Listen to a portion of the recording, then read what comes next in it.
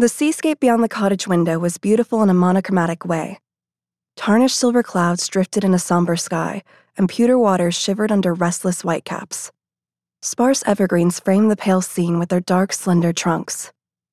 It was a charming vista, but a painful reminder of how dramatically Beatrice's life had changed. San Francisco was all color, pastel houses marching along the steep hills, scarlet trolleys rattling along their rails, wisps of fog slipping through the vivid orange girders of the Golden Gate Bridge. The island was nothing like San Francisco, and it didn't feel like home. She had to remind herself that she had been here only 6 weeks. It would take time. She liked the cottage well enough. She had bought it sight unseen, but it lived up to the real estate agent's description as a charming, woodsy getaway. The door from the wraparound porch opened into a well-appointed kitchen, separated from a dining area by a short bar. A 40s-style archway led to a small living room, where wide windows afforded a view of the water.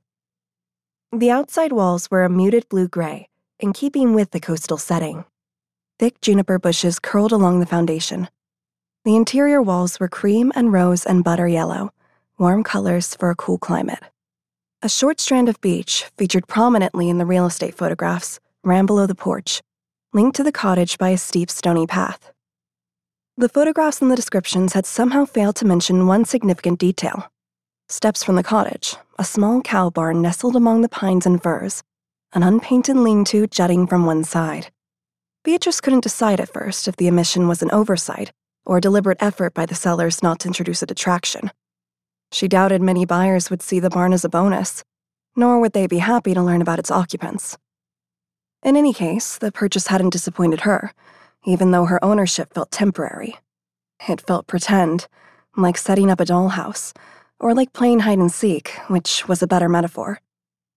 The cottage, indeed the island itself, was Beatrice's hiding place. She was an animal gone to ground, a wounded creature seeking respite, pulling folds of solitude around herself for comfort. Beatrice was unused to isolation.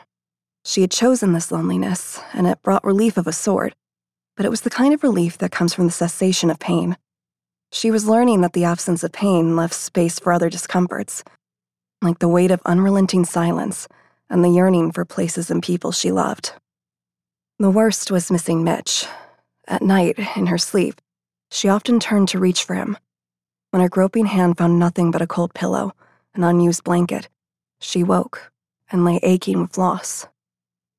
She doubted that Mitch, safe in their blue and yellow house above the bay, felt anything like she did. He had neither written nor telephoned. She could only assume he was still angry. In fact, the heavy black telephone in the bar had rung only once since she moved in, and that was to remind her that the store at the ferry dock would sell any milk she couldn't use. Milk, for pity's sake. Who would have thought? Beatrice moved close to the window to watch a single intrepid boat, bristling with fishing gear, plow its way through the frigid waters of the strait. It was too far away for her to see the people on board, so it didn't trouble her to watch its progress. It trailed an icy wake as it circled the distant silhouette of the big island and disappeared. Thinking how cold those fishermen must be made Beatrice shiver and turned to the wood stove that dominated her living room.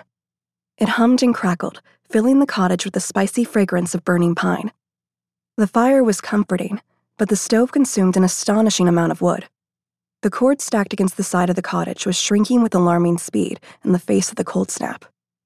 She really shouldn't put off calling Mr. Thurman to ask him to deliver more, but she dreaded doing it.